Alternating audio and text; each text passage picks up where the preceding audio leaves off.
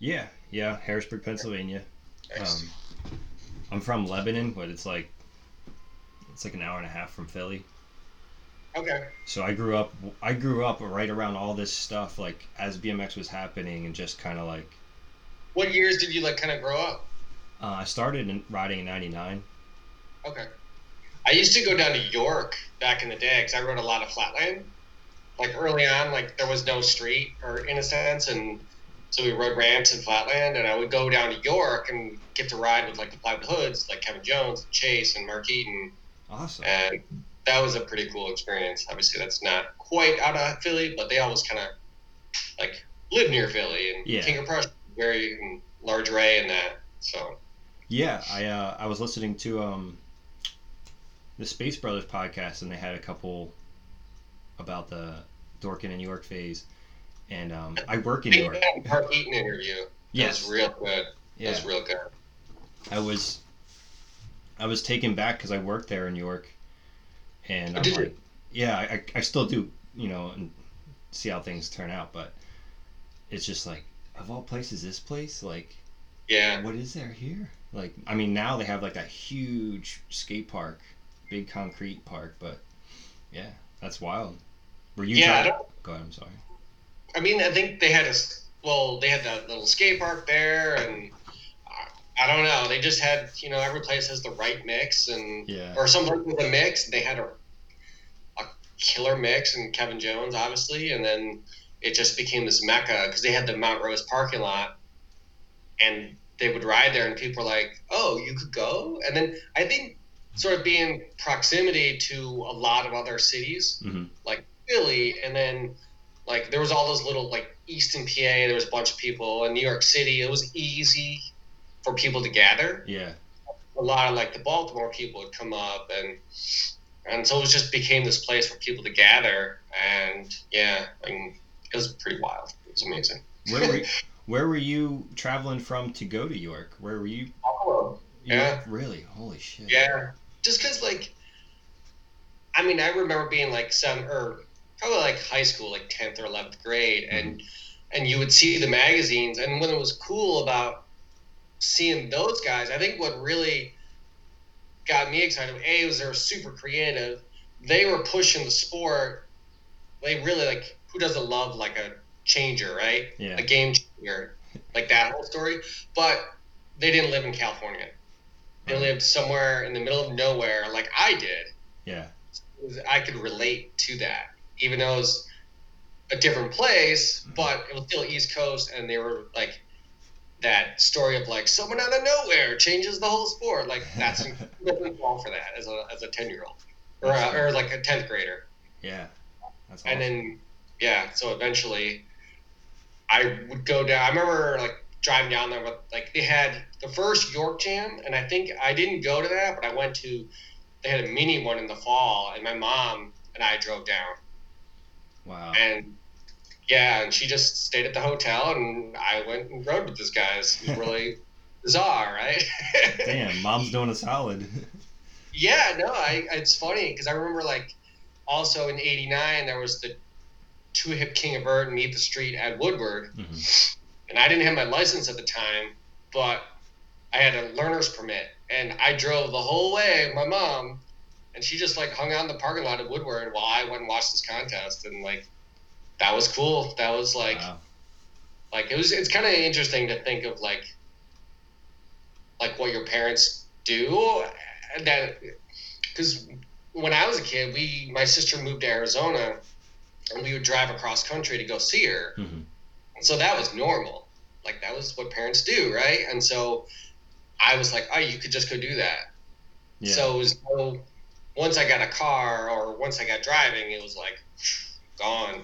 Let's go here. Let's go here, and Right. just driving to Woodward is like, let's go do it. And we Nice. can do that. And that's the one weird thing my parents taught me. Oh. So Decent. My dad taught me to ask for gas money from my other friends when he took us to the skate park. that's a good one. Oh, I was like, Dad. I was that's like, Dad. funny dad stuff, right? Yeah. I was like, Dad, I'm just so happy these dudes are coming with right now. I don't want to ask them for gas money. Like, but it's important, I guess, Yeah, that's hilarious. Hell yeah. So you said you started racing in the early '80s? I got into BMX because my brother, like, he would show me magazines, like, instead of BMX Action, it was Bicycle Motocross Action. Oh, okay. Like, I remember him being like, dragging me into a room, like, check this out. And he was so excited. So that was like, must have been early '80s. Mm-hmm. And then I would go to the track, watch him race, and then eventually it was my turn to race. I got to race, and I hated racing because I kind of like, I remember like, I almost got third place only because there was 3 people in my race. And I just remember being like, I just didn't want to crash. Yeah. Or I didn't want to crash based on being by someone else. Right. If I was going to crash, I wanted to be because I was jumping and I fell or something. And my quote to myself was like, you guys go ahead, I'll see you at the finish line. Just like, I just wanted to hit the jump. Yeah.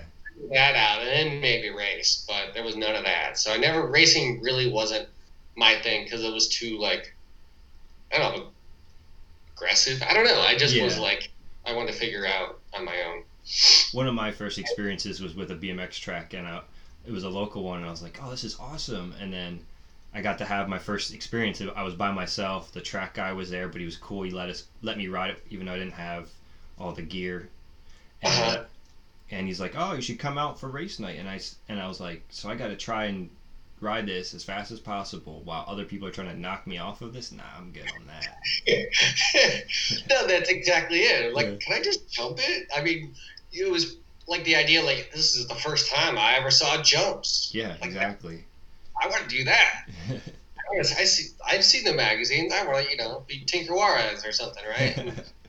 And I remember the one day that we must have raced at night. At least that's what my memory is, that after the racing was done, there was like a bunch of guys brought in a quarter pipe. I remember them like carrying it in, and I didn't do it. I watched, but I remember like riding up it like fakie and coming down, and it was like, oh, that's cool. And when we're watching these guys do it, and it was cool to see it actually in person. Yeah. But so that was like '83, and my brother was always like the motivator, and eventually he stopped riding because he was 6 years older and got a car and went out to college. But I remember when getting into 6th grade, and the way our schools were, like at 6th grade, it was like all the schools kind of came together. Like we had all these different like elementary schools, but they all funneled into the middle school. And when I got to the middle school, I realized there's a whole bunch of other kids that are into BMX. So this is like 84, 85, and that's like heyday. And like there were kids everywhere that had bikes. They all had pictures in their locker from magazines. I was like, this is awesome. So when I got to that point, I was able to like find kindred spirits, like people my age that I could do it with. And then from 6th through 8th grade, I had people to ride with, like on the regular. Eventually, by high school, a lot of the kids quit, and I had a real core group. By that point, I was like skateboarding and riding. Yeah. But yeah, all through high school, just rode and built some ramps, and like I had a pretty smart engineering friend who built like the first legit ramp that we rode, and it was like, because he skateboarded only, and his first ramp, like I posted photos recently, was 4 foot wide, and I want to say 8 foot high, but I've seen photos now, and I don't think, and it was a half pipe. Wow. And it was, the only reason why it was 4 foot wide is because he couldn't turn. He couldn't kick turn. He could only fakie. Oh my God. Wow. Yeah, so he just went back and forth on the skateboard, and that's all he could do, so that's what it made sense. It was really, like, to this day, I think that's the most hilarious. And it was like, he didn't need to kick, he didn't need any wider because he couldn't kick dirt. So, but eventually we built like bigger ramps and better ramps and wider ramps. So, damn. Yeah. So, jumping a little forward here, I wanted to ask you, were you the first person to switch crank arm slide? I know you explained it a little bit to me in the email. No, I definitely would say that first person to do switch crank slides was Byron Anderson. He there was an article in Ride BMX about handrail progression or something, and he did it down like, I think it was like a forced air. It wasn't anything insane. He really didn't lock on. He kind of bonked it, is what I was told. But the reason why he did a switch was because at that point, 44 tooth sprockets were a thing. Yeah. And he was like, well, I'm going to hit the sprocket. And I bet you this was before left-hand drive. Right. Or I don't know which way he has his foot forward, but he must have he would have his sprocket on the side that he would. So he must be right foot forward. Yeah. But so he was the first to do it. But you because it's hard to trace like the lineage and the exact moment when something was invented. Yeah. Because you could see I remember Taj doing those like lip slide things on spines. He would do it at Woodward. I remember being on the King Destroyer tour and seeing that. And that was in summer of 2000 and being like, whoa, that is because I grew up around skateboarding, especially in the 90s. I was like, whoa, that is like a lip slide. That is amazing. Like, I would honestly say that's like the first crank slide. Right. I think Paul Buchanan did the feeble to crank slide. Oh. Like bottom bracket thing down that flat red rail in Austin. Okay. And you could almost say like Garrett Burns is like when he would always do the front pedal with the tire on. That's all he had to do was push it over, and that would be a crank slide. So there's like all these pieces coming together. I think my contribution would be the idea of just holding. Well, I remember like seeing Byron doing a switch to do the thing to get the crank sprocket out of the way, but I was like, well, let's see if I could do it with it. So with the sprocket? Because we had the 44s. Yeah. Let me just see. And I remember there's a Buffalo has all these like flat round rails, and I literally am just like creeping super slow, just hopped on just to see if I could stall and just see where the sprocket hit. And I was like, oh, I think I got it, you know. And then obviously I went a little quicker, and it just for some reason it clicked. And my contribution, I would argue, is like doing it with the sprocket, but also I didn't know Byron sort of just tapped it, is the way I was told, but whatever. But like doing it on the sprocket side and holding it, having control, I think that's my big contribution to the trick. That's awesome. Yeah. I mean, you got like a smaller window of forgiveness to hop into that. Like, what do you mean? Like the idea of like because of the sprocket being there, you have less forgiveness to like land at the. I think what it taught me was like it's less crank slide and a lot more pedal. Yeah. I think that's the one, because I think that when I went away from when I added more pedal into it, I think that's where the control came in. Right, like the little like cupping the rail kind of.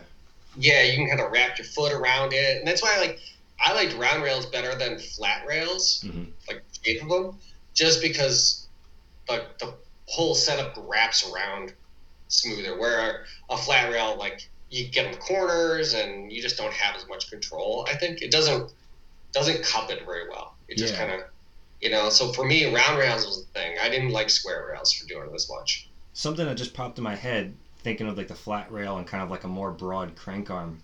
I think it was called like the Mangler grind or something like that. Was that something that like Mike Tagg invented or something? No, are you thinking the Levitator? No, it was like, it was kind of like someone attempting to do a crank arm, but they just kind of get away with whatever they got kind of vibe.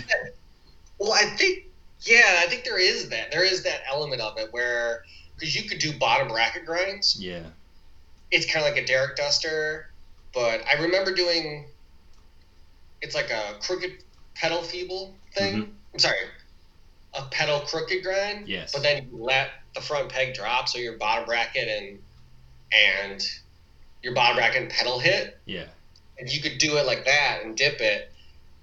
But it's so inconsistent. Like you didn't have like if a grind could be held, then I was like, all right, that's cool. That's a like a legit grind. Mm-hmm. But if you're sort of like tapping it, then you're like, because I remember like, I don't know if you remember like the head tube grind. No.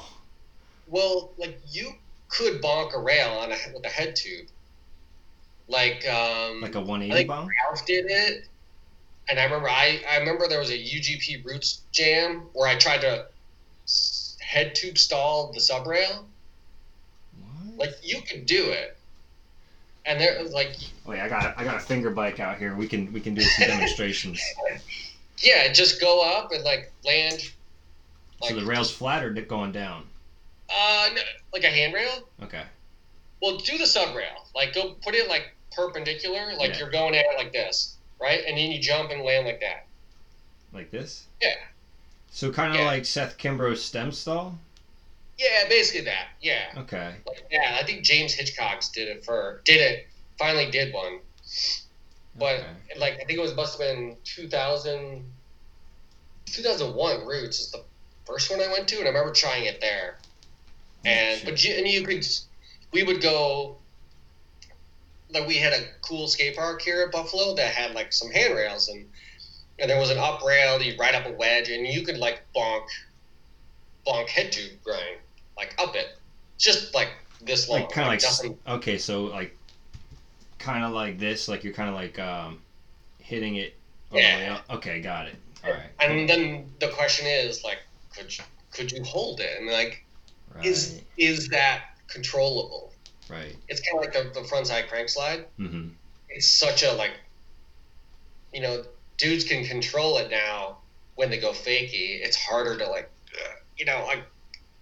I always look for the way to control it. If you can control it, then that was like a legit. Yeah. Not legit. That's like a weird word, but like that's like the goal, right? Yeah, because then it's applicable to other places. Yeah. Yeah, because there used to be like ice pick grinds back in the day. I down a handrail was like you would jump 20 steps and tag the last two. Yeah. That's a logical step in the progression, but obviously now dudes can jump on it, going right at the very like inch for the top and slide it the whole way and like go down, up through kinks, hop over and just control it. Like that's the ultimate goal. It all starts with like the bonk, I guess, but. Right. Cool if people learn head tube grinds and control it. Imagine down a double king. Oh man, that would be ridiculous. That'd be awesome, but it'd be wild. It probably wouldn't look great, but whatever. Yeah. What made me think of it was because I remember watching one of the older kink sections and I saw you do the switch-footed crank arm slide, and I was like thinking of like current day where everybody's switching their feet up, and well, not everybody, but it's becoming more of a trend. Mm-hmm. And it made me think you were the first person I thought of, I could remember switching their feet to do specific things, like, and also mastering it. So that's why I was like, I felt like you invented it. So that's just where it came from. Yeah, I think, I don't know, maybe like with the crank side, I was probably the first to like, well, I was still trying to hold it, right? Yeah. And if I like, I did a lot of snowboarding in the 90s, and I grew up around skating, so there was like switch and regular, all that stuff, or so a switch, like, so that was in my mind of like, oh, I did it this way, why not the other way? Because there was something to ride where I was talking about like there was like 70 different variations you could do down a rail or something like that, and it was basically like bar in, bar out, and all that stuff. But then you're like bar in, bar out. All right, well, switch bar in, bar out. Like so it's like, well, if you could do switch ice pick, you could just switch your feet and do it regular like that. Like there was, switch over grind too, or over crank slide. Yeah. Like there was just like a progression of steps that you can project forward to, and then you're like, oh, all right, well, let's get to that. Yeah.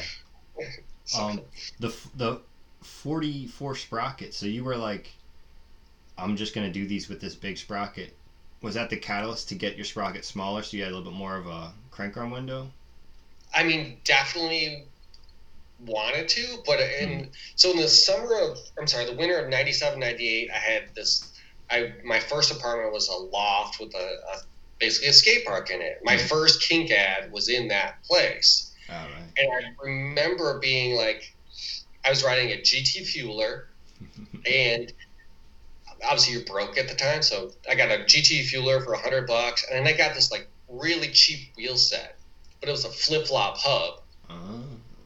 And I remember like, oh, I could run something smaller.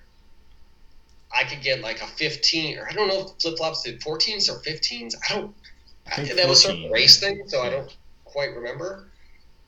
But I was like, oh, I could totally get something smaller. But the problem was you couldn't get a good sprocket that would match up with that. Mm-hmm. And I remember like that was like the goal. I was like, oh, I could get it lighter and out of the way and break chains less and just, that would be awesome. Yeah. And then eventually, like that never panned out because I was like, because sprockets were terrible too. And I had a kink sprocket at the time. So like I wasn't going to give up that just to go lighter mm-hmm. and break stuff. So it was always in my mind from like 97 at least. That's crazy. Looking at that wheel set.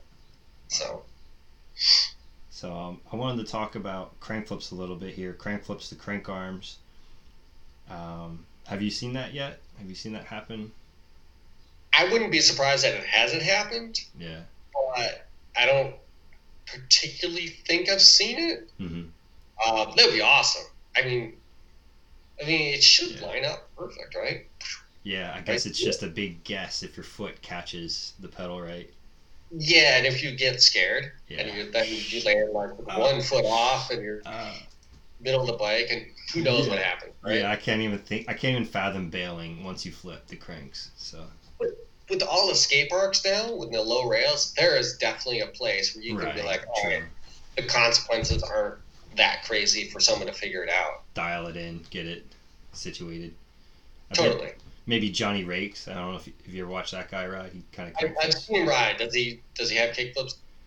I feel like he's one of the foremost. Oh fuck, got me. Jesus. No. I'm sure. Like I was saying, like I've seen him ride, but yeah, I'm sure he's probably got him right. Yeah, and I wanted to touch base on crank flips because I feel like they're like the last frontier of the tricks in and out of things. We were talking about like the nosy to bar spin kind of lends itself to it, but the nosy to crank flip is kind of like that. Your feet are like the base of your bike while you're riding. It's the foundation. Yeah, if you throw it a little too early or too late, or the tension's off, then you can like kind of get bucked. Yeah. Like the back end kicks up or does something. You end up like doing that weird Superman off of it. Yeah. I remember doing crank flips. I had a buddy take a photo of me doing a crank flip over a gap. It was just like a sidewalk block length gap. And I was like all stoked because it was like my first gap of a crank flip. And the photo just looked like a frog Superman. And I was like, that's what it looks like. I had an ad, I think it was a Duff's ad that Jeff Z shot. It was a kickflip over a handrail at, I think it's in one of the King videos, but it was in, we went to the school and rode full 7, and then we went back like later that year or later, a few months later. And I remember Jeff and I talking about it, and he's like, I think it's just going to be a blur. Like you won't, because of the cranks. Like dead. And it actually worked out, but he was like, I think it's going to be a blur. And I was like, well, you're probably, I mean, it's Jeff Z, he knows, right? Yeah. And it, for some reason it worked out, but yeah. Because we shot it like, it actually works, oh my god. But yeah, it'll look like a... Damn.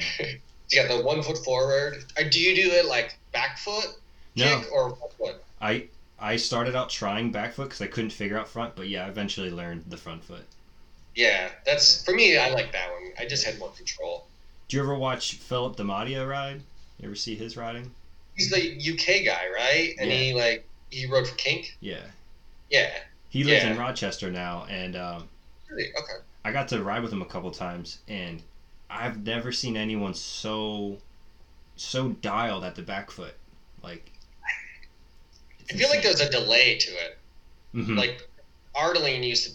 I think Lucky originally did it that way. Maybe I don't know, but I remember Ardeline had the classic, like almost like a no footer to kick. Yeah, like he's trying to start a motor or something. Like, Yeah. I remember trying that in the beginning, and like just didn't work. But there was a guy, Tony Menick, who's from Chenga mm-hmm. in Cleveland, and I remember going there, and he was like, "Oh, no, try with the front foot." And then once I got that, then it was like, because to me it's like almost like skating, like how like when dudes can kick flip and they're like, your foot doesn't, like, and there's no wasted motion. It's like, right, yeah. To me, the front foot does it. There's no like delay in the kick. But yeah, if he can, I've seen him do it, and he like it's so wild, so wild like that. The heel flip. Have you ever done any more other than the one you filmed? I probably did it once or twice after that. But it was such a like weird, because I think at that time, like also like, I remember like, because didn't Lucky do crank flips with a free coaster? So there was drag in there. Yeah. I don't know how. I just remember being like kickflips. If your chain was tight or there was something weird misaligned, you would have this like pause and it wouldn't flip as quick. Yeah. And that was like weird. And even like when we went down to 9-tooth drivers and all that, I remember like it never like flipping as good as it did. Mm-hmm. And so when you're pedaling forward, you're like, it's like a no-footed ET basically. Yeah. But yeah, I probably only did it for that, just because like it's like an Instagram clip, right? Yeah. You're just like, oh, road here, do it once, and then I think a lot of my riding was sort of like I'll do it a few times, and then other people are gonna take it and go with it. You just wanted to see what it was like. Yeah, just like I really like just the kind of coming up with the ideas, and then like that's where I got my motivation. Yeah. But doing them constantly over and over again, it's like I've been down that road. Let's either go further down the road or like let's go down a different road and see what else we can come up with. Like that's sort of like the weird driver of my riding. Yeah. One of those clips I just watched, I think it was the Cheap Thrill section. You like 360. It was a mini ramp that you do the flare, but you 360 into the ramp before you do the flare. Like it was a purposeful thing where you really wanted to get that 3 before it. Like, yeah, I maybe that's sort of like the weird progression, because that was, yeah, so it was the weird progression of like obviously dropping in, like I like dropping in, right? Mm-hmm. So it's like, can you do a trick and still retain the speed? Like if you did a bar spin in, or if you did something in, well, how do you do like a 360 in? Like 360 and you could do it and land flat, or like, the goal, it's kind of like maybe like kind of like vert. Like every trick you do on vert, it doesn't matter if you. It's not so much and even trails in a sense. Like it doesn't matter if you do the trick, but land like a pile of shit. Right. Or like that's a terrible word. Like do a trick, but land and can't keep your speed. Yeah. Then that doesn't work. Like if you did it on vert, if you did a trick and you couldn't keep your speed, then yeah, you did the trick, but the goal also is to keep your speed. Yeah, and this was way before people were nosedive 3s like over spines and all that shit. At least I feel like back then. Like the flip kind of thing? Yeah. Kind of go up or down? So like the way that you approached it, I know I'm just kind of dissecting one single thing out of like the whole myriad of things, but it was like the way that you approached it was like you kind of just were hoping it all worked out, like the way that dropping went. Funny, yeah. You try to like when you were doing it was like, how do you land as high as possible? Yes, yeah. And I think, yeah, I was able to kind of figure out like proper 360s in a sense. Like Bob Sherbo and like Rob Tibbs had a really good one. Mm-hmm. Yeah. I finally figured out how to do that, and then it was like, well, can I add this? And like, what's the weirdest place, hardest? And how about awkward place to do it? Right. Yeah. Trying to do it into a ramp and maintain speed. And I think the flare was, the goal was like, you still needed speed, because I flipped that like old school way where it's like you spin off your head, like the center point is off your head or your shoulders and not like in the middle of the bike. Gotcha. So I needed a lot of speed. So the proof that I landed smooth was to do a flare after. Like that was what I thought. Yeah. So that's cool, because it's like, it makes the 3 like a prerequisite. Yeah, you can't land flat and do it, right? Yeah. Speaking of your video parts, is there any video parts you said you're real connected to? I know you said electronical ride parts in the Sunday Hey Man Woo section. I would say I liked, obviously the ride parts was like my first video part. That's awesome. It was cool because I filmed with Jeff Z a lot. Like, we spent the summer of like, it must have been 2001, somewhere in, I always get the dates mixed up, but but he was coming up and I was doing things, and so it was kind of, we had similar names, so it was like a good. And he just has a really good mind. Like, we were equal thinking on like trick ideas and stuff, and he was super influenced by skate and New York City and then all like the Jersey guys. So it was fun to be with him because he was definitely like a peer. Yeah. And he understood like what I was trying to do. It wasn't like, let's go to the skate park and do wall taps or something. He was like, he wanted to push street riding, and I was that same way. And it was just, we traveled a lot. He shot a lot for Kink at that point. And so we traveled a lot, and it was awesome to have a person of like a similar mindset. So shooting with Jeff was awesome. I think 2 tricks from that I loved were the 360 over ice, just at a skate park, but it was like, that was like direct from skateboarding, direct from snowboarding. And it was just like, well, obviously you don't want to hook your peg, but can you spin around enough? Like, where 360 is that dial that you have that control. And while I feel like it was like a pretty solid, like, grind in a sense of like, it wasn't perfect. It wasn't like a bomb, but it was like, I feel like I got a good amount of it. Yeah. It was purposeful. Yeah, get a chunk. And then like the flip at the very end at the Clearwater Park, what was that called? 686 it became, but basically it's like to my head it was like a loop but without top. There was like a quarter pipe, and then there was the roll in for the foam pit, like that, and it went up and went like that. Yeah. And I remember being at Road Pool 7, we went there, and like we were literally leaving, and I realized you could do that there. And if we were gone, and I was like, because on Road Pools you couldn't just like, should we come back tomorrow? Yeah. Like, no, it was like, you do it now, and like you don't really get too many chances to go back. So there was a CFB at Jacksonville Skate Park in February, and I remember like we went down, and I was like, we were going to go to Tampa, and I was like, I'm doing it here now. This is the opportunity. Because if you look at the ride parts, there's a bunch of clips from that park, and that was like literally the last trick. I got 3 tries, and on the third one I pulled it, and he turned the lights out. Oh shit! So, yeah, they were like, it was like the end of the night courage to finally do it. Yeah. I had like every pad I owned on. Was that the same night that you did the X-Up Blunt to Fakie?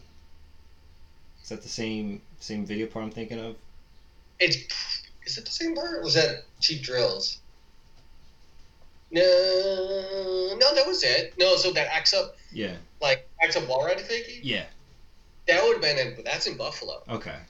There was like a B3 bikes, blades, and boards skate park, like outside of the city. Yeah. And they built all these they had this like, it was like sprawl of skate park, of outdoor skate park. And then they had a CFB or a BS contest, probably CFB at that point, in Buffalo in 2002, and they built, like Wessel and a bunch of people came to build, and they built that wall ride. And they built a few other things. And so it was like, so that clip's 2 times 2, yeah. So that's from that. That's crazy. Where Clearwater one's all indoors. Okay. So I'm surprised that not more street people are doing the XL wall ride fakie. I haven't seen that it much. really, yeah. Imagine like XL wall rides downstairs, Oh God. right? Like that. I still want to see the XL hanger, Damn. right? Damn. Like you could probably. I remember trying like XL bonks. You Yeah. know, imagine like XL like Jimmy Levan style Yeah. toothpick. That would be awesome. I fuck around like that a little bit on like little baby flat rails. I only ride 2 pegs, and I'll be approaching the rail on the wrong side, and I'll try and sometimes I just try and like just get a little dink just for fun, and instead I'll catch the upright, like all kinds of. Yeah, imagine that now. Yeah. I also ride 2 pegs, and you had like a little article somewhere where probably the 80 tricks article or something like that, where you said you see a lot of advantages on the non-peg side of a bike for other things. Can you expand on that a little bit if you feel like it? Yeah, no, that was I think that was more of like, all right, let's experiment with pedals and bottom brackets and crank slides and crooked grind. Like, because the one weird thing about the crooked grind, think about it, like you had a 44 tooth. If you didn't ride 4 pegs, then and it was before left-hand drive came in, you couldn't do a crooked grind. Right. Because the way, like you had to have the sprocket clear, it would hit. And so that's sort of the evolution. I was like, well, wait, can I do a pedal crooked? That was like my thinking. It's like, I still want to do crooked grinds. That's a great idea. But I'm not going to change the sprocket. I can't, like, you couldn't, there was no left-hand drive. Yeah, there's no options yet. Yeah, no options. So it's like, all right. And yeah, because I guess there's a natural side that you're used to in a sense. Yeah. So I saw it as, well, pedal grind, crank slide, crooked grind, like those are variations of grinds, and I think those offered more interesting things than just switch ice pick. Yeah, yeah. Right. And you can thread the needle a little bit better because you got the 2 peg set up. Yeah, yeah. And the bike was lighter. And it was lighter. I mean, it was steel pegs back then. So yeah, that was crucial. Yeah, 4 pegs was a lot of money, or a lot of weight, right? Yeah. When you 4 pegs, oh. Yeah. When you were doing the pedal crooks, this is something I caught on to later on, because I was trying this shit too. I was seeing you do this shit, and I was trying it and fucking shit up. And I remember going on some forum, and I was like, I'm trying pedal slides. I can't figure it out. And someone said, just squeeze your brakes. Yeah. Was that the trick for you to like? Yeah. It was totally, because like with pedal ice and all that stuff, you just squeeze the brake and it locks. I mean, you could almost trace it back to the idea of like, I don't remember the old school dude, but you could do. I could never do like a 1-footed air on a quarter pipe with a downside foot without pulling the brake. Oh, that makes sense now, because then it locks and keeps your force. Yeah, it locks the brake, and it just. Not that I couldn't do it, it just, you wanted to land smooth. And I just either didn't want to put the time in to figure out how to land smooth, or I could just pull the brake and I already got it. So maybe it was that understanding, like if I pull the brakes, then the cranks won't move. And obviously the trick is just so much easier. Yeah. And same with the pedal crooked, same way. Because what happens is like, did you ever like, not pull the brakes? Sometimes when you do a pedal crook, if you pull the brakes at the wrong time, the rail gets squeezed in between the crank arm and the tire. Yeah, it's you can get caught and snag. There's all kinds of malarkey. Yeah. Like if your pedal's below your chainstay. Yeah. When you hit it. Yeah. Yeah, no, that's where it slides off and hits the tire. You're right. Yeah. And you're like, you just stops you and just. I did learn how to do it without brakes eventually. Like, it was more of like a pedal and crank arm and bottom bracket, and I would just kind of just drape the front end over. And once I figured that out, I was like, this is where it's at. Like, you can lock in. but it took me hundreds of tries to get to that point. Yeah, it's all about the figuring out the mystery of it and locking in. If you can, once you lock in, I always had problems like because on a double peg grind, sort of like the wheelbase of the pegs, Mm-hmm. like the pedal crooked, it's shorter. Yes. So if you didn't lean any back, you would go like that. Yeah. And you're like, and so I imagine with your technique, did you end up standing on the pedal more and like kind of lifting with the bike to kind of so it doesn't? No, I was like, I would only do it on narrow things that slid really well. So then it like my ideal setup for like the pedal slides was something flat that slid really well, and I would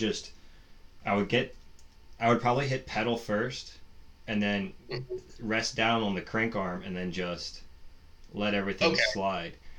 Oh, so you get a solid surface with the crank arm and the pedal. Yeah, it was kind of like a combo. And once I figured that out, I was like, I like this. Like, that's cool. But then I switched to left side drive once I got everything straightened out, and that kind of deleted that trick out of my catalog or whatever. But then I'm watching Instagram and I see Eric Lichtenberger paddle slide or crank arm sliding, kind of like how I was, but like on his sprocket side with the chain there, like on the chain, and I'm like, I wonder, did he have the guard? No. I'm pretty sure if I did that, I'd get like sent to the I'd get whipped. But you'd break chains and get bucked and and now I'm at the point where I'm like, I kind of want to almost go back to right side drive just so I can play with that trick again. But then if I go back to right side drive, I need to have a drive side guard that is going to be adequate because I really like ice picks as well. Like, you know, I remember. Go ahead. I'm sorry. Are drive side guards that good these days? Like, I don't know. I mean, maybe I'm a little bit biased, but I don't think so. I mean, I came from the era where we were like hacks on FBM guards and throwing them over our driver, you know, and that works. But after I went to left side drive, I got one of those BSD guards. They were like the first hub guard that had plastic over top, and I started ice picking with that guard, and my ice picks improved immensely. You know. I wish that existed. Just because, I see what people do now, and I'm like, there's definitely a dramatic improvement. Yeah. Like, not that I definitely thought I could do that, but it definitely, like, when your dropout stick, and like, I never switched to left hand drive because I didn't want to delete those tricks out of my catalog. Right. And I wasn't as good as Eric to be able to do crank slide or pedal grinds and hit the sprocket, and so I never switched. Yeah. And I always had to deal with, you know, the chain hitting or the dropout hitting, and then we didn't have guards. Yeah. And so you if you did a good ice pick, that's like you landed on the peg and it went. Yeah. As soon as your dropout hit, then you're screwed. Yeah. Or the chain, and you have to check your chain all the time. Mm-hmm. I remember putting on a freewheel, and like the first day with my freewheel, I ice picked on it and ruined it. Like, I was like, oh my god, this is it right here. I gotta go to left hand. But you know, they make driver guards, but everybody I've seen with them, they're kind of rubbing their chain, like you can kind of hear it. That's probably some room for improvement. Like, not to talk shit on anybody specifically or anything, but they could be better. I imagine it's just so difficult because you want to make it small and light and out of the way, but also protect it.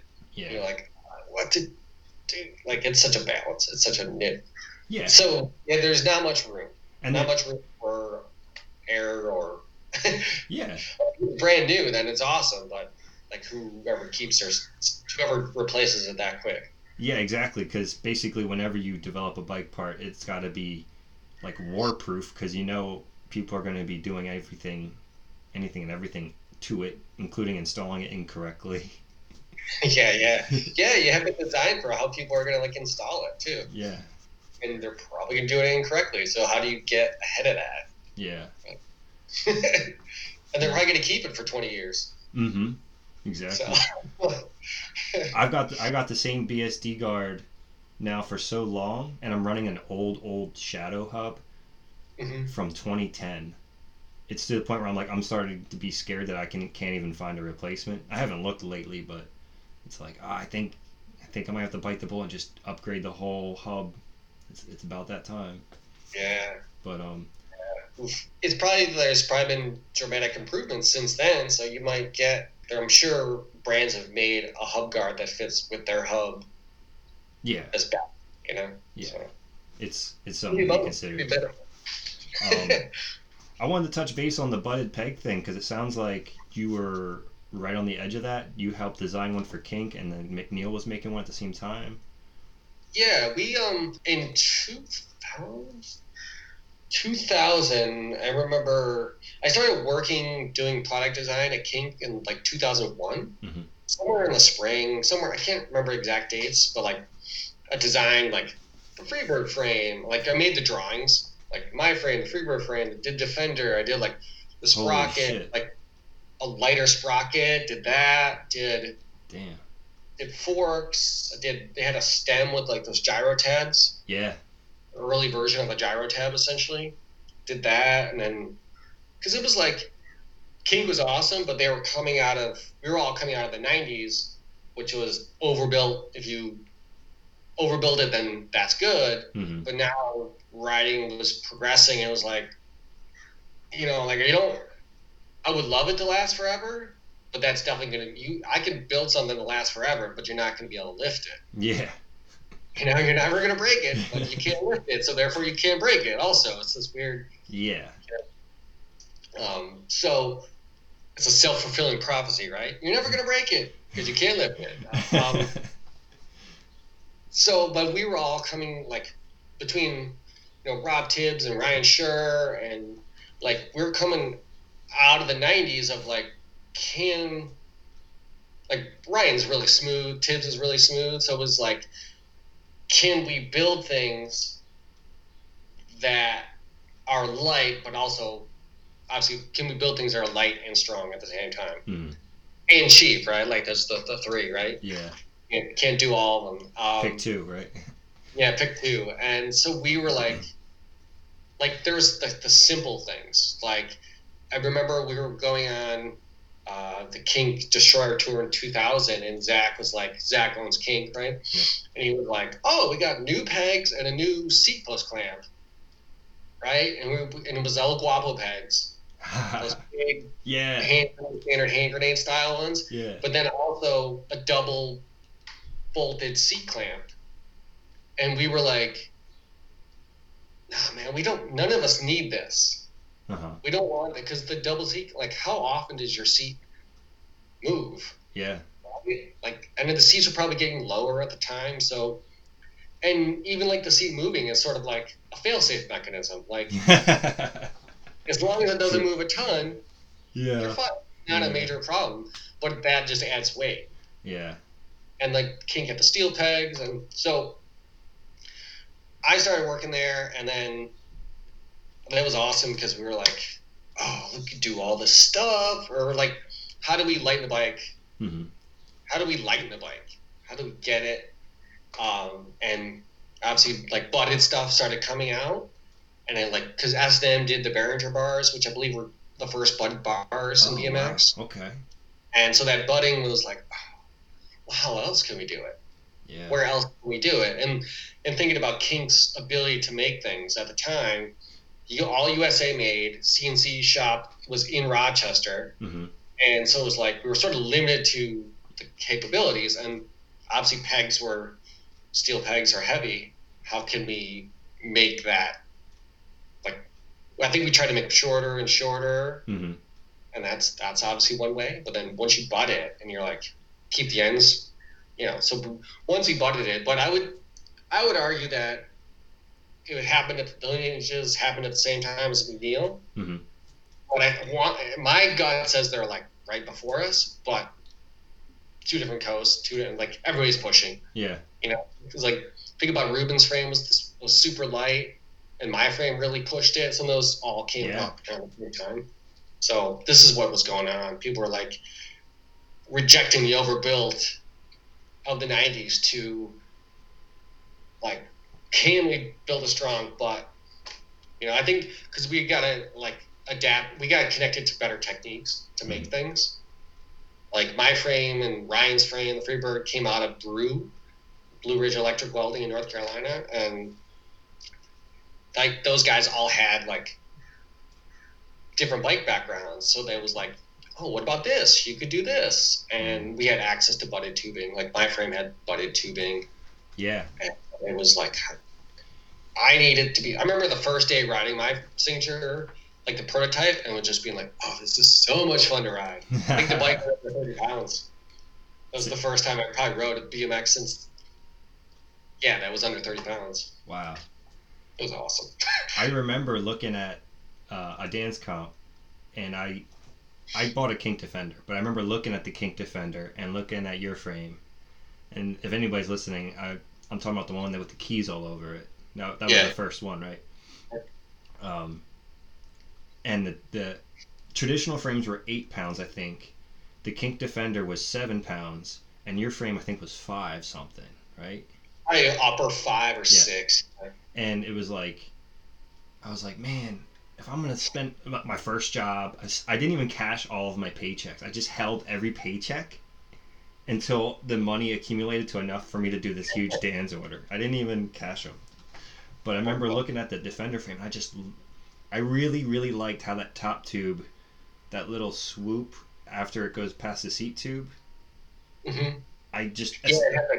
Yeah. Aesthetically, I thought the frame looked beautiful, and I remember thinking, man, I kind of wish this was as light as that one, because I would just get this one. But I like the stickers on that one better, like everything, like everything was.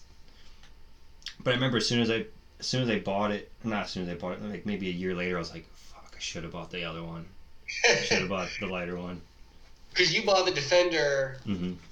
because obviously you work hard, and you're like, I don't know if it's going to last. The other one's going to last as long as this. And I just worked hard and I don't want to spend all my money on something that's not going to last. Well, I wasn't even like I was worried that it wasn't going to last, because I was so like novice at riding. I was just doing feebles and smiths and like just, hammering out the basics, that I thought it was going to be strong enough either way. But maybe that was why I went with the heavier frame. It was, you know what, I would say that because when my frame came out, there was all this pushback, like,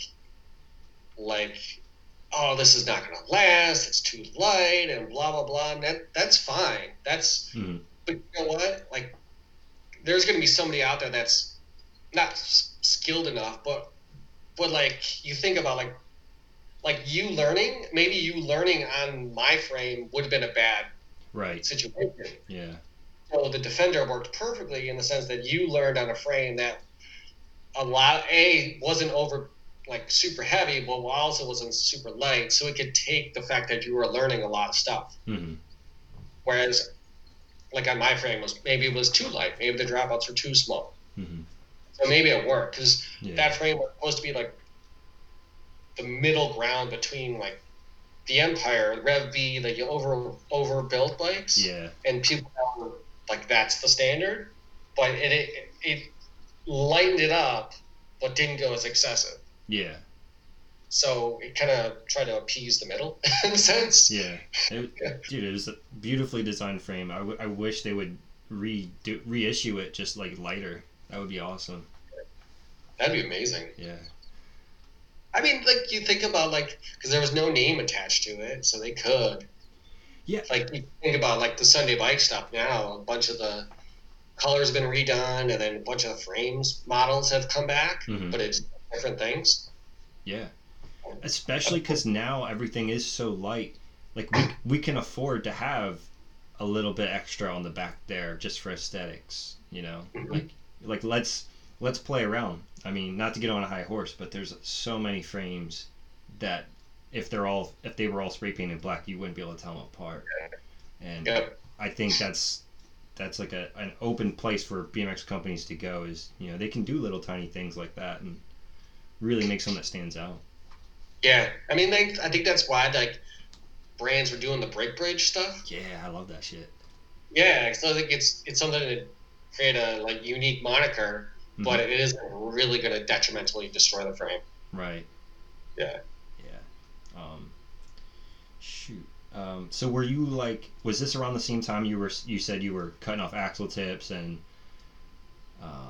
seat posts and steer tubes? Yeah, 2001. I mean, 2000, 2001. I think that was like, it's just like an avalanche, right? You're like, well, I cut here, cut here. I remember thinking like the idea of like realizing like it's not going to be one thing that dramatically changes everything, because it's going to be like, oh, if the wheels are lighter, then that changes it. If you could just, because we'd want to give up strength. Yeah. So we wanted the bike still to be strong, but if you could take a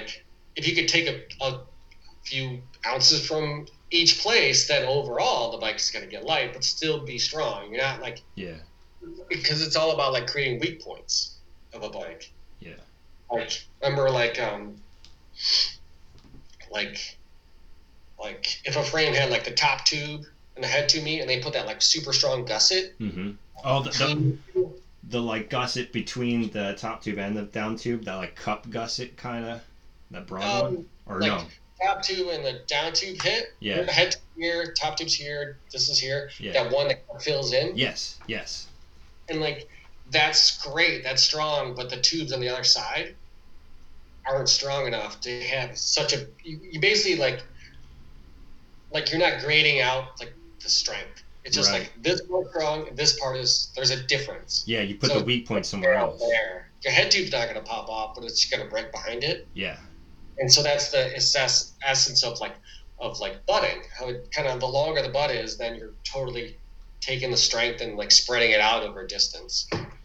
The frame I had before the Kink Defender was a Gary Fisher. That had that huge cup thing. And then the top tube tapered and got squished when it got to the C tube for I don't know what reason. Just to me, it looked ugly. I wonder if they were trying to make a platform. Probably, yeah. Yeah. The reason I asked you on here was because when I was trying to think of like the 36 big industry switch to 36 spokes, I initially thought of you as like who's thinking a lot more about their bike setup, the tricks that they're doing, you know, the little things you can do to lighten up the bike. So maybe it was, in my head, it seemed like you were the person that normalized 36 spokes, but maybe it was just like, it was a whole big wave happening and you just happened to be there as well. I definitely a wave for sure, but I definitely was like, all right, once you kind of like, well, we can cut here, where else can we go? Yeah. And the switch to 36, it's such a weird time because like rims weren't good. Yeah.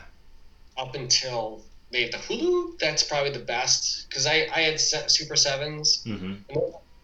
I think those are good if you're a racer or you rode trails, but once you hang up on coping, you dented them like instantly. Yeah. Like, yeah. So I think the hula hoops are super strong. The hula hoop again, but then the hula hoop was heavier, especially if you combine the wall and. Ooh, yeah. At one point I had a wall tire, hula hoop, and a thorn resistant tube. I had a flat. I didn't get a flat tire for a year. And the only reason why I got a flat tire is because I had a safety pin that was undone go through the tube, through the. And I was like, oh man, I could probably stand to change a flat tire every now and again. Yeah. To deal with this weight. After that, so, yeah. So, but think about like the 36. We were all examining it. Like we just like the 48 was indoctrined into us in a sense. Like that was the standard. 48's Alex Triple Walls. Yeah, but even before, like the Paragon 48. Was there ever a Paragon 36? Right. I don't know. True. I never saw it, but that was like probably because rims were single wall. Yeah. And it's easier to add spokes than do a stronger rim. Yeah, especially like I guess how they extrude that aluminum. That seems crazy.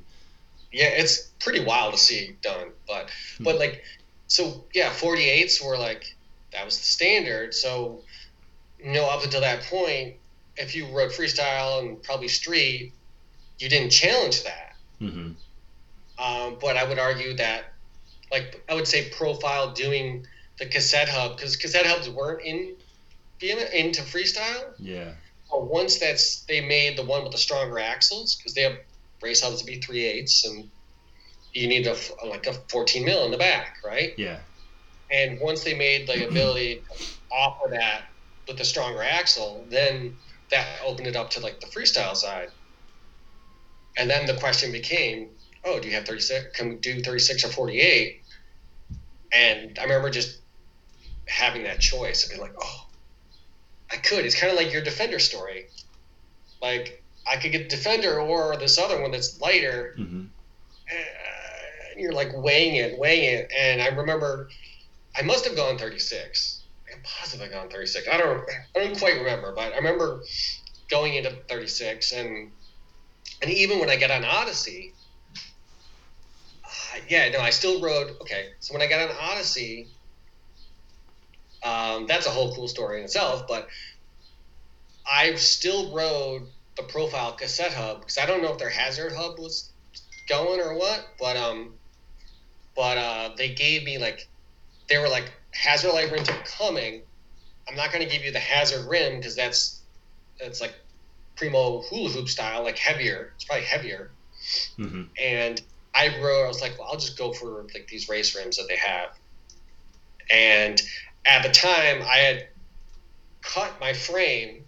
This is going all over the place, but I had cut my frame to offer on the non-drive side was a 3/8 axle. On the drive side was 14 mil, because the profile had the studs. Yeah.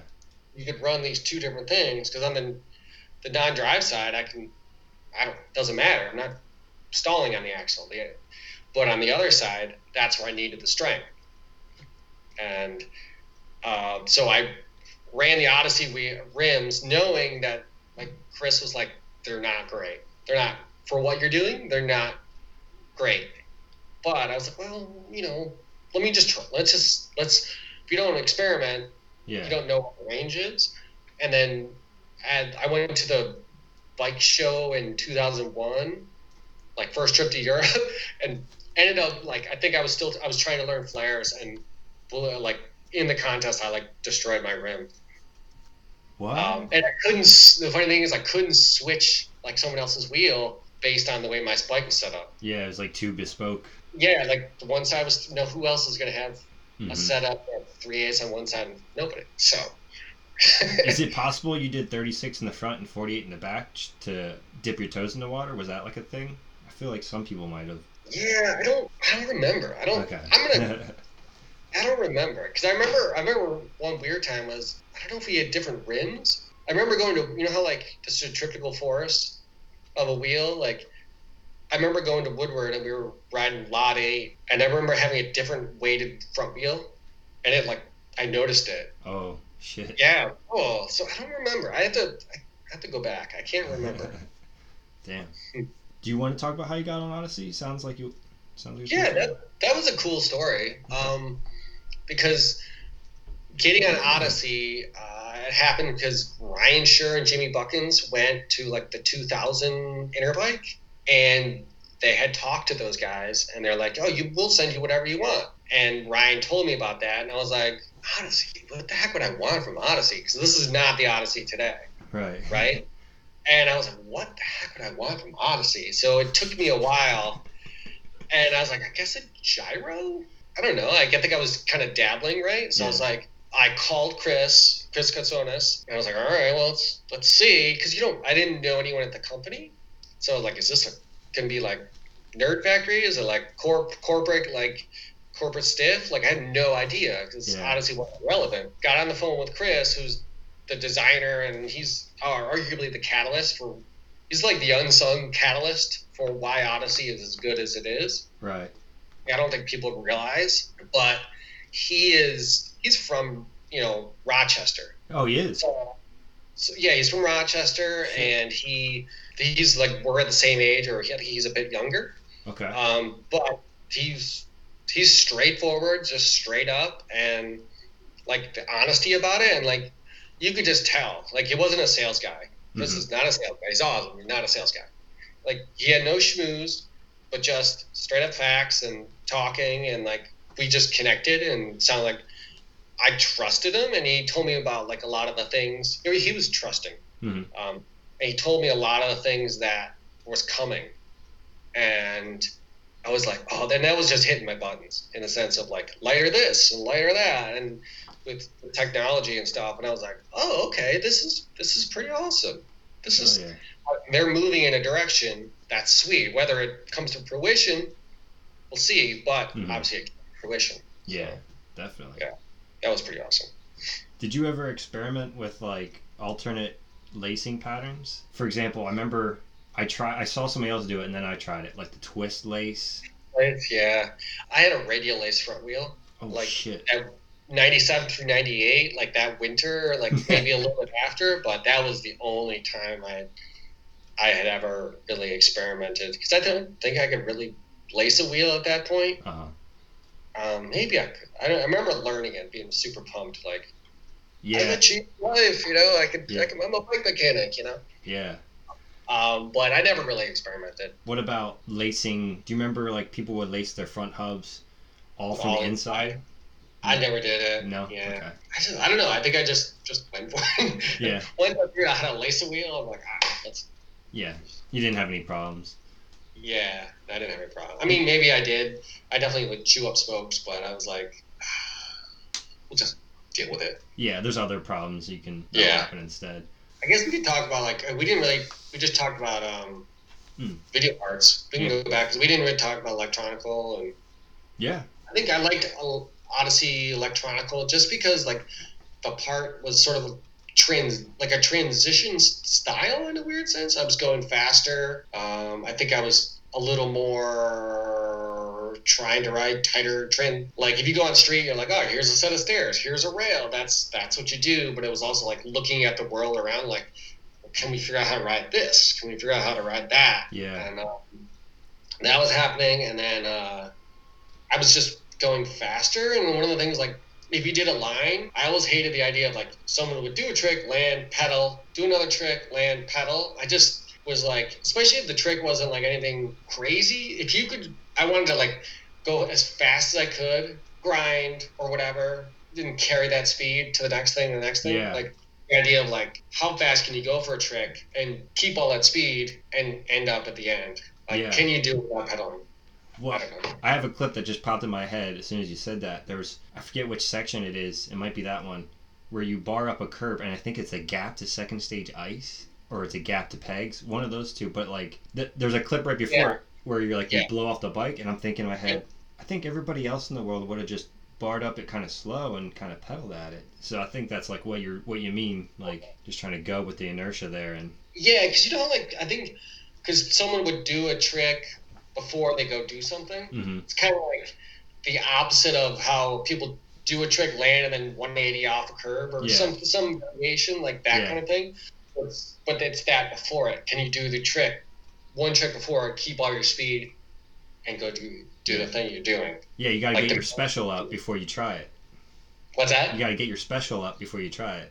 Exactly. Yeah, it was like, I guess it's probably like the 360 into the ramp to flare. It's like, can you keep the speed up while doing a trick? Yeah. Like that kind of weird.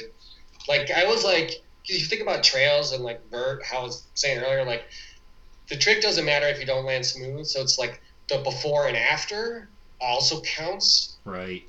So like in street, like the before and after is can you do something while before and keep it going? Yeah. I don't know, kind of weird analogy, but that's sort of like the logic I was thinking of. Like, can you make everyone could ride it around and do it perfect, but can you do a trick before?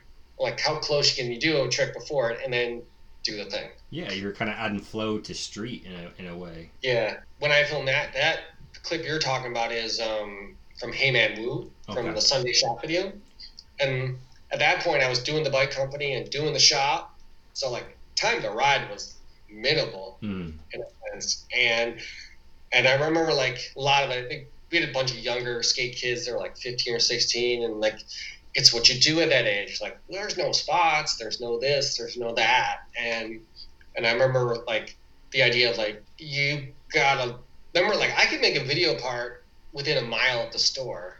Holy shit. Just based on the idea, like, it's not going to be, like, the classic handrail, but it's the idea of, like, this is what you got. How can you make this into something? Yeah. And so, like, that setup was, like, you know, was adding, like, variations of, like, going faster and grinding and things like that. Or going faster, doing a trick before it. And because Buffalo doesn't have anything. We don't have any spots.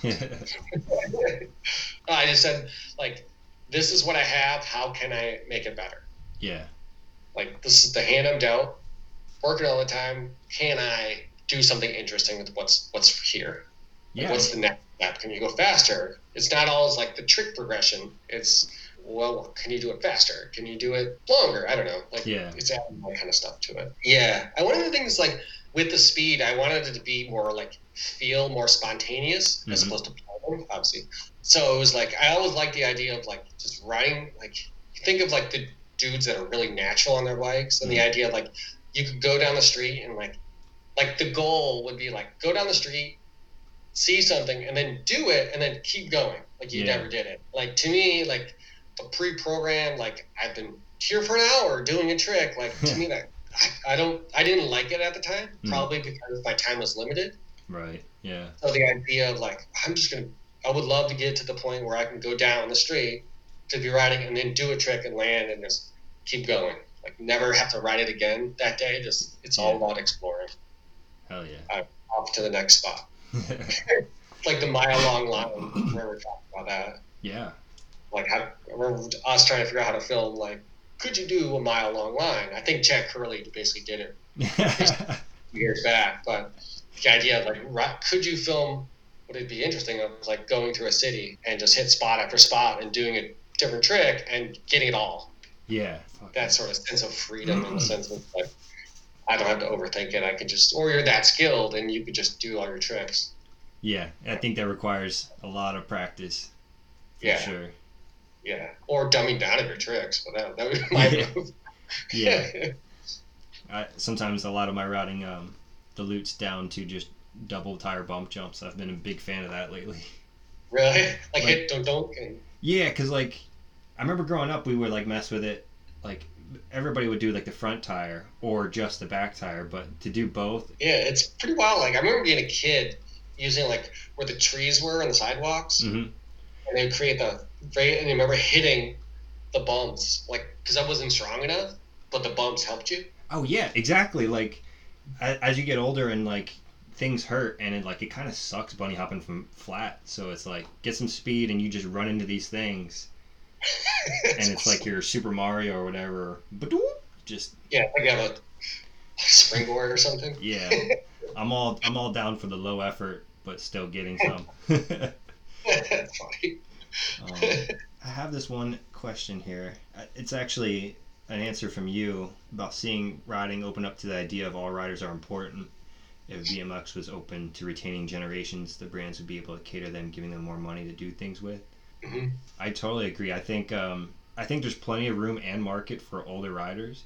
I think it's an untapped resource that I think BMX is slowly wising up to. The bikes are better, so it makes it easier to ride, and in hand, people can keep on them longer, even if it's a more casual thing. And I think in general, the older bike riders are going to have a little bit more money and a little bit more informed decisions. Yeah. Just think about if a BMX brand was able to sell to dudes in their 50s or in their 40s or whatever, or even, like, I think it's the nature of like, guys as they get older, they eventually have kids, and if their kid wants to ride a bike, like, that is, like, I would think the coolest thing for a dad to be able to go to the skate park and take your kid and you both share that together. I think that would be awesome, and it's happened. And I remember being like talking about, like, brands doing complete bikes, right? And there was this, like, oh, that's not cool, blah blah blah. That's fine, but if you're that dude who has a 10-year-old son do you want to buy your son a Gary Fisher or do you want to buy them a T1? Yeah, exactly. I want my kid to ride a T1. Like, Yeah. that would be the coolest thing, right? Yeah.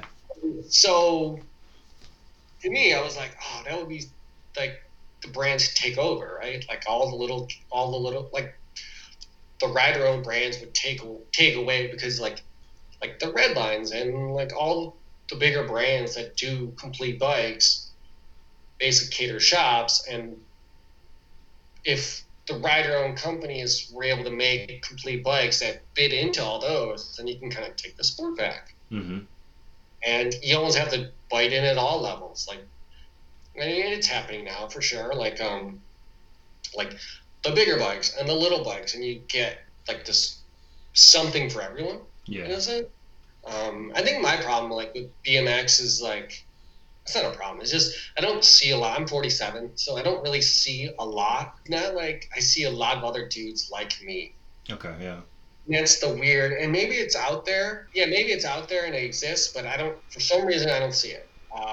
And maybe someone can tune me into riders that are older like that, because it would be awesome to have like show up at the pump track here. I think the evolution of pump tracks will help, but Yeah. because you don't have to learn a trick, right? But Yeah. you just ride and go fast, and that's all I really want to do. Just ride and go fast. Love a really good bowl, but whatever. And but for me, I don't really see it. And a lot of times, older dudes, I think you almost feel compelled to have to do tricks. Mm-hmm. And I don't know, like maybe, and if you feel compelled to do tricks, maybe you won't.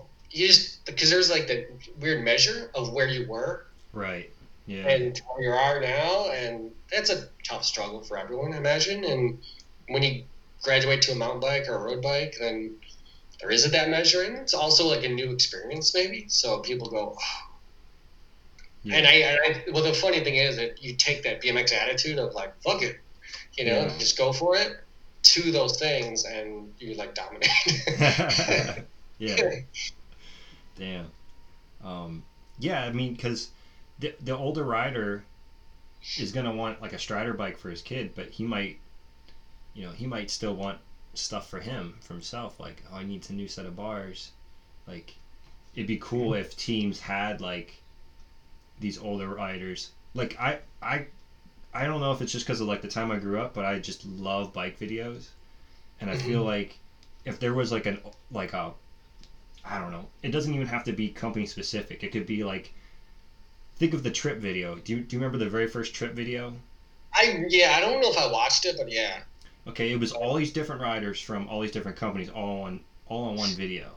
Mm-hmm. It was actually really really good. But if there was like an older rider type video like that, or if company XYZ had these older riders, they put a little video together, I would watch it. A 40 plus club edit, a 30 plus club edit. Like, I think there's people out there that would be interested. Yeah, I think I remember like at Texas Toast, the 2013, they had a Masters division for like high air and best trick, and I remember being like at ease because at that point I was 40, and I was riding basically with my peers from like the early 2000s, which was awesome, and I didn't have to be like, you didn't have like 20-year-old blasting 10 feet higher than you, right? Like, and so it was fun. I was like, it was fun to like ride with your people, and then also not be like outshined in a sense of like, oh, I suck. Yeah. but like I thought that was cool. I was like, oh, this would be great. It would be fun to be able to like compete with other Masters division, because that's like I would run a lot, and it's not in running. It's all about like there's age groups, and then there's a Masters division, because if it's about who wins the race, who's the fastest overall, you're going to lose half the audience. Right. You're going to lose if there's no men's and women's division. Imagine if there's only overall. Right. Who's going to run the race that you're like, well, I'm definitely not going to win, and you might, I don't know, you give all these nuggets, these ways for people to like feel like they're competitive, Yeah. or feel like, oh, I got fifth in my age group. How'd you, like, in a half marathon, I was an hour behind the winner, but whatever. I got fifth Yeah. in my age group. That's cool. Like a Like, people subgenre. celebrate little bits, you know? What's that? So people celebrate these little Yeah. accomplishments. And yeah, that's sort of the weird way I sort of see, like, BMX. Like, it would be cool if, it'd be cool if I just saw other people that are like me Yeah. in there. I mean, maybe I should start it, but I run too much. Yeah, you got a lot going on. I wanted to talk about your progression out of BMX into other things, stepping away from the riding thing into other things. Yeah, I kind of like, again, I'm older, so like I said, I was 47, and when I really kind of stepped out, there was like I had a couple injuries. I had a staph infection in 2011. That sort of like made me wonder what the heck I was doing, and then I got injured, a few months later with my hand, and it was just me like pushing something that I don't think. Maybe it was the way of trying to stay relevant, and then hurt my hand. And I was just like, what am I doing, right? Mm-hmm. And a lot of times, like, I wasn't seeing people my age. I was like, you think about like a dude who's 40 hanging out with like a 20-year-old, like, and you do that for like, say, like 30 to 40, you end up hanging out with like 20-year-olds the whole time. You kind of lose this like cycle of life, this like stage in life. You kind of like, you're still regressed into this, what the 20-year-olds see, and you're like, you don't really have people around you that are your age. Yeah. So it was interesting, and that's why I kind of like I realized that, but I didn't realize the severity of it until I got into running. When I realized running was like all different ages, men and women, like all different professions. And the cool thing about running is you couldn't tell if someone was rich or poor because they're all sweaty and gross in running gear. Like, it was, and nobody wanted to talk about anything. It was like their escape from whatever they were working or doing, right? Right, that's cool. And so I definitely gravitated towards running just because I found people like kind of like me. Mm-hmm. And when you're like TMing and doing a bike company, like I said, like you're around 20-year-olds all the time, and that's great. Like they're like, I'm not poo-pooing it or anything. It was just like, oh, shit, I'm old. Yeah. We're not old. There's an age difference, right? And it was very apparent. And it was like, all right, like how do I find riding for me again? Yeah. And like I'll go to the pump track. I think pump tracks again are the gateway. Yeah. It's like the reality of what your real situation is for you, Jim, was becoming more apparent. Yeah, I don't think most people won't understand it, but when they get older, they'll understand it if they're still doing it. I remember like being in the UK one time riding the Model C, and this like kid, I was 36, and there was a kid who was like 16. He was like giving me shit. He's like, when are you gonna get back on a BMX? And I was like, what? Oh, I'm on a BMX. Oh, you don't. Oh, tell you what, when you're 36, if you're still riding, awesome. But at this point, like, I'm not here much longer. I don't have much more to give, so I'm just going to do what I want. Yeah. And that's all, and yeah. And we went to there's like Liverpool had these like tranny walls, like Wismerski had probably a photo on it. I think it did, and it was like tight tranny and a little rounded gap to like super high, like textured wall, and I was like 24, like as high as I could go, like went as high as I could on a 20. And like Aaron Ross and I did over under on it. Okay. He went over, I went over, and I remember giving the kid shit about it, like, come on, ride with me. And he couldn't. I was like, at that point, when you're older, you just like do what you want. Yeah.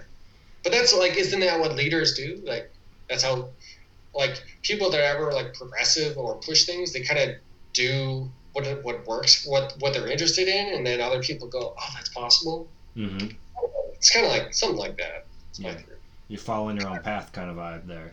Yeah, you follow people that are like confident, right? Or or like, do you ever have like a charismatic friend, like like that person sort of leads the group because other people can't quite be as charismatic, so they kind of follow the coattails of that and like see what it comes from. Like, I don't know. Yeah, I know what you're talking about. Like the ups and downs of riding were like the idea of like, oh shit, I'm getting old. Like when I became pro, I was like late 20s. Okay, wow. Yeah, like I was born in '73, so in 2000 I was 27 already. Damn. So like on Road Fools I was 27. So it was like, I don't think you see that today. Mm-hmm. I don't. Maybe there are 27-year-old people becoming pro. I don't know. Like it was a late start to it, so yeah. By the time my good years, like I was like 30, 32, and I think it's just the age, like me being older, and like I kind of like traveled for like 13 years all the time. I was like never really like home. Yeah. Always moving, always doing stuff, and that like traveling takes a toll, and working too much takes a toll, and riding takes a toll, and you're kind of like, oh, where's the rest of my life? Yeah. Yeah, it's crazy when like you try other things and the circumstances aren't smashing your face into the ground or smashing your nuts into a rail. It's like, oh, this doesn't seem as crazy to try. Right, yeah. I'm like, wait, I'm not going to be bleeding after this? All right, yeah, I can go run a half marathon. Great. Earlier we were talking about like, you meant like, I asked you if you had a podcast, what would you talk about? And you said about like tricks, how tricks open doors for other tricks. I always got into the idea of I think the original name for my kink frame was supposed to be the Imagine. Oh shit. Just because it was sort of like, I could remember like before I would go to sleep, or I'd lay in bed and I couldn't sleep because I would just kind of let the mind go, and whatever trick, just right, whatever happens, it would take me forever to get to sleep. And it was like this really mentally progressive era of like trick development, whatever, right? Mm-hmm. But I recognized the idea that like I couldn't do this trick before I do this trick. Right. Yeah. Like you can't do a crank flip to crank slide until you do crank flip, or crank flips and crank slides. Right. I mean, maybe you're Van Homan, I can do kick flips and I could do crank slides, so I should be able to, Yeah. But I like, especially like one of the things I would say to myself is like, shit, this trick doesn't work right now. Mm-hmm. I wouldn't say it's not going to work or it's never going to happen. It's just not right now. Yeah. Like whether either a new product comes in or a better setup comes in or something like that, then it works. I would just kind of leave things on the back burner. Yeah. Because I remember like you could probably do a pedal ice to frontside crank slide. Like imagine that. Oh, just a logical turn. But like, yeah, I don't know. It's a weird way to say it, but like you think of product development. Think of like we were talking about ice pick grinds. Yeah. Like ice pick grinds didn't really get good until the evolution of hub guards. Yeah. Yeah. Yeah.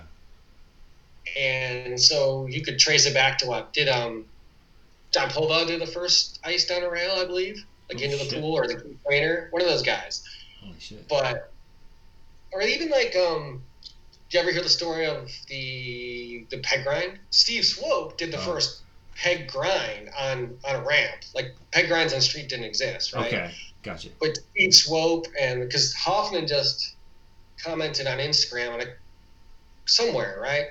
But Steve Swope is credited for doing peg grinds first, but it's only because they saw Craig Campbell do peg stalls. Oh, right. Okay. Yeah. And like I love that kind of like, oh, who evolved here, and then here's to here, like who did overgrind, all these kind of, I love that kind of like in the weeds talk about who did what, and then it changed. Like I would think like for my era, like Vic Ayala and Edwin and Bob Sherbo and those guys like really, really pushed it, and you would have Tag as like a Tag did all the early rails, but then he would have this other side that was pretty tech. Mm-hmm. He would always have something. I think Wiz.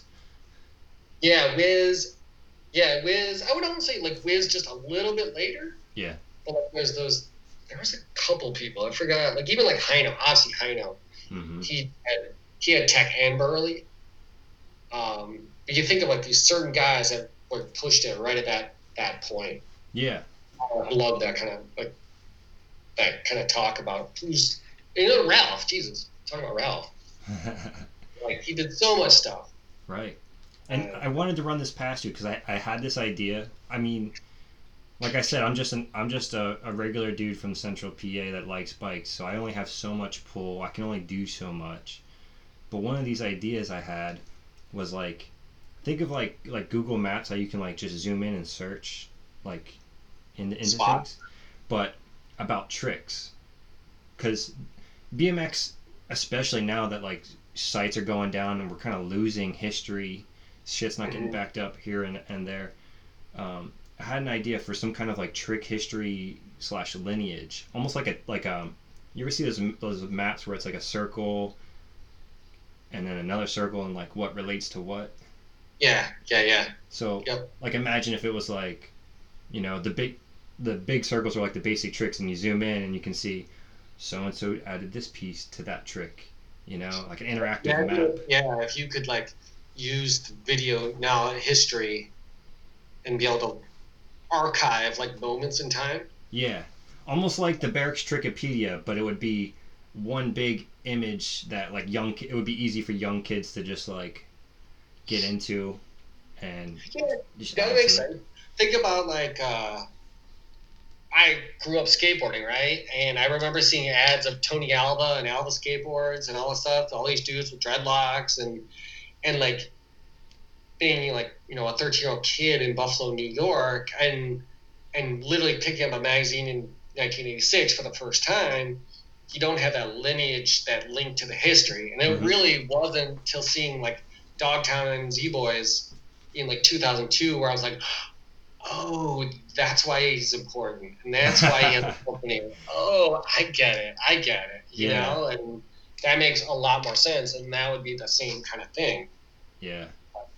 Like you think about like the history of, like I do like listen to like Space Brothers and Snakebite Dig BMX thing, like because I only listen to the older dudes because in a sense I have these gaps where I don't really, I don't really know, and I don't have my own experiences, so I listen to like Eddie Fiola and Wilkerson and Blyther and just kind of older guys to be like, oh, I get it. Okay, here's like hearing about like a bunch of the old skate parks and who did what and Oscar Gonzalez or Hugo Gonzalez stories and things like that. I thought that was pretty, like it fills it in.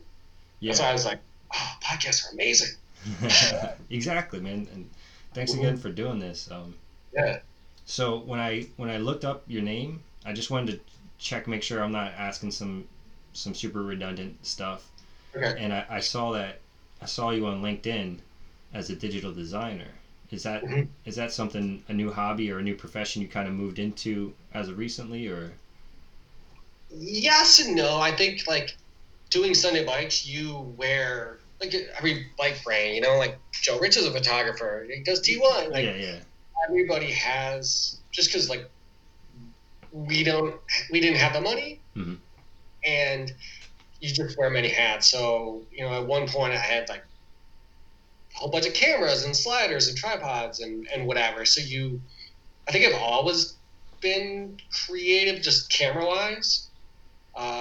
Like a lot of like the early Kink videos I filmed, things like that. So it was like, it's just this nonstop, like, well, just this nonstop like evolution of a creative person, I guess. I don't think I think riding bikes, being creative that way is the same as, it's just a different medium. Right. So bikes and being creative is the same as photography. But I would argue that I did did the mile by mile running project where I ran every street of the city. Yeah, I wanted to mention that. Yeah. Yeah, and just shooting photos of that. And like Sunday was like super progressive in the sense we're one of the first brands on through social media, like Twitter and Instagram, Facebook. Like we were one of the first ones. I think like maybe like Profile, like Matt Copeland. I think those guys were pretty up there too. Mm-hmm. So I ended up at Sunday like handling all the social media till like 2013, and got to watch a lot of it change and see. Like I was, as much as people don't probably like it, but I definitely like pushed to pull out of print media Mm-hmm. in a sense, because like Sunday was like worldwide at that point. We had distributors everywhere, and unfortunately, advertising in a BMX magazine in the U.S. doesn't cater to that audience. Like it doesn't help because those magazines don't reach. Right. And for a global brand, how do you reach other places? I remember like Steven Savage. He was from South Africa, and he had a photo, and he's like, "Can you send me a copy? Because I'll never see this." And being like, "Oh man, what do we do?" And pushing into online and social media. Really, like we were one of the first ones. So learning from that, and then doing the running project and doing more photography, a little different photography, and then I went to grad school for urban planning, and realized how much more creative than I thought I was. And then ended up getting, like, I've always done video and stuff, and just got a job doing video, and I do animation stuff too. Yeah. So it's kind of a weird evolution of maybe a creative person, I guess. I don't know. You said you went to grad school. What did you go to school for before that? I have a geology undergrad. Oh shit. And then the funny thing was, literally right before BMX started, I was in grad school for urban planning. Uh-huh. And I literally, right before I went on Road Pool 7, the night before I had finished like that semester of grad school, I think it was either a first or second full semester. And I remember like, I don't know if I'm coming back to this. Uh-huh. Because I remember like there was a great Jay Miron interview back whenever, right? In Rye, where he was like, I think he was either done with BMX or he was debating. Something was happening, and he had like a professor or somebody like teacher talk to him and go, he's Canadian, right? So he's like, they were like, you don't want to be that guy who's 28 who's thinking he's making the NHL. Right. Yeah, I remember reading that one. Right? Yeah. And it's like, that one's like so perfect, because it was like, you either do it now, and I remember like BMX was starting to happen, and being like, I could come back to grad school when I'm 50. Like, you're not going to be a pro BMXer at 50. Like, right. Here's an opportunity. Like, if it works, cool. If not, come back in 2 years and finish this. Damn. And so I didn't come back in 2 years. I come back in 17 years. Damn. So I finished my master's degree in 2018, and then just sort of like evolve. I wanted to kind of push my creative side, or like, I just think obviously through doing Sunday Bikes and doing all the social media and seeing the power that it has, as an urban planner, they're like super wordy. Here's a report. Like, no one's going to read your report. You need to make it in a way that like is visually interesting. Yeah. Then you can get other people involved, or you can get people to see it. So what is exactly urban planning? Is that like saying like the library goes here, the hospital goes there, like figuring out the like I don't know. It's right, yeah, no, it's a really broad scheme. It's usually a lot of government officials are urban planners. It's like what do you call it? I don't say. But it's basically like, what is their 10 or 20 year plan for the city? How do we, like, cities are really businesses, if you think about it. Yeah. They're like, they collect tax money on property tax and sales tax in order to fund. They're like a charity, or like a not-for-profit, right? Mm-hmm. They collect tax money. I don't know if that's the right term, not-for-profit, but they collect tax money on property and sales tax, and they use that money to fund their programs. So how does a city develop itself to produce as much tax money as possible to fund their programs, but also make it equitable? Right. Like, if rich people all get all the spoils from the tax money, then you know, Your city's going to be trash. so it's like development is, or urban planning is the ability to kind of plan out a city. Like, here's the development process here. How are we going to then use that to create money for the city to fund itself in the future? Cool. There's a lot to it, but yeah, that's sort of a real brief storyline. Is that something that that you're looking to get into now, like as a position, or is it something that you're just happy that you did? I would, if I could find a way to bring video and animation stuff into urban planning, I would gladly go that way. I would love to do like, and then it sort of exists, the idea of like, I'm also like a history nerd, and the idea of like, how do you get people on your side, or how do you get people to envision a project? Like, this is the way to do it, in the sense like, and this exists, like the idea you could go to a site and maybe it's an empty parking lot, but you hold up your phone. Oh shit! And you can see what's there. Yeah. Dude. Right. But then also you could do it in a way of like, because most people don't. We don't know the history of places. If you just drop yourself in, you don't know. But it'd be cool to be like, what did the street look like in 1890, and do the same thing. Yeah. Like, oh, this was a field. We're in the woods in 1890. Yeah. You know, that kind of stuff. I think you would get people more involved and understanding. You know, like they may only look at it for a moment, but then you can get other people like at different levels. Some people don't care. Some people care a little bit. Some people care a lot. Yeah. Because that's the one weird problem with urban planning is if you ever have a meeting, the only people that get to show up are the people that usually like have more money, or they're not working. Like, but you only get a narrow audience at meetings, right? Because they have to be at the right time in the right place, and it has to fit for them. Whereas, like, if you get a person who works second shift and the meetings are out at 6, they're not going. Yeah, they can't. They're missing out on valuable opinions. Mm-hmm. So, and maybe they're not paying attention anymore. So it's how do you connect? How do you get people to, you know, connect to an idea and see things and understand the world and participate? Yeah, for sure. I live in Harrisburg, and there's like this big river, Susquehanna, that goes right by, and we got a letter in the mail about the water system. Like they were gonna test the emergency water system. They were explaining to us that they were like, there's a water treatment facility, and that the water, I'm butchering it, but the water flows to the river, but if certain things happen, it can just screw everything up. So they were switching it over to like reserve, or I don't know how to explain it, but they were basically water and like reservoirs upstream or something, or either they were using regular water, and they were switching to the Susquehanna water to make sure the test worked, or vice versa. Okay, so your water quality is going to change. Yeah, so they were talking about that. Yeah, kind of like quit in a sense. Yeah, and it's like, damn. So like that's something like what you're saying. Like, if you could, instead of this like weird dense pamphlet, I had a nice interactive video. Yeah, I mean that's awesome. Right? Like imagine on Instagram, you get an Instagram news feed or like an ad, and it's like, this is going to happen to you, and this, because they would know where you're located. Yeah.